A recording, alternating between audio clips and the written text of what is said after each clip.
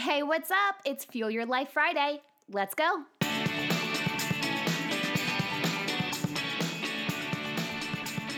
Happy Friday, friends. I know anytime that we have an episode about the moon, we're sure to have a lot of downloads because I think many resonate with the energy.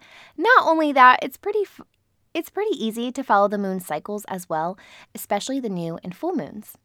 If you'd like to learn more about how to flow and work with the full and new moons, I really encourage you to go back and listen to episodes 164, 94, 90, and 83, where we talk about the moon in more depth. But today, I thought I'd share how I began to use the moon in my business, particularly the podcast.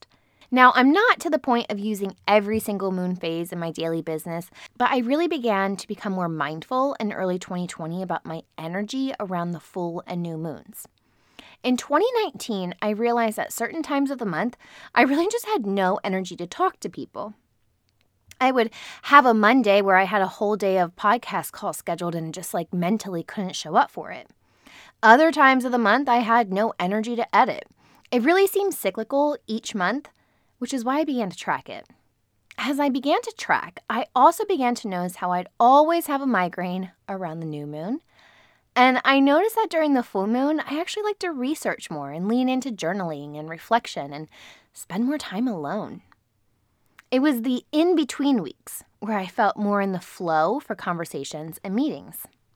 So what I began to do was become more intentional with my calendar around the moon phases.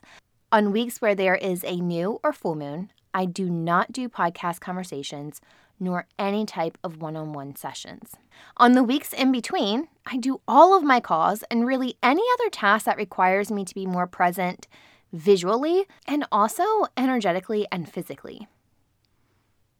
Now, on the new moon weeks, I'm more likely to be working on new ideas, creating new content, and I'm a bit more in hustle mode.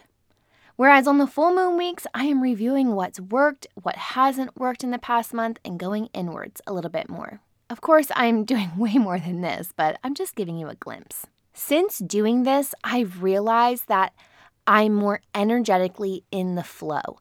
I don't feel like I have to show up and force as much, and that's ideally what we want to do in life. Remember that the moon is tied to our emotions. In the birth charts, the moon represents the mother. The moon and the tides work in sync. And since our bodies are made up of about, 60% of water, doesn't it only make sense that we're affected by the moon too? If you're new to working with the moon and don't really understand it much, I encourage you to check out the book Moonology. It's a very entry level. It's great for beginners. Otherwise, just start tracking your moods and your energetic levels with each moon phase. If all 8 phases feel overwhelming, just start with the new moon and full moon.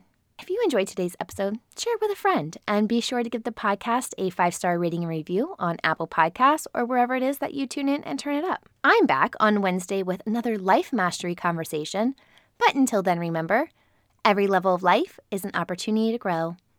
Be well, my friend.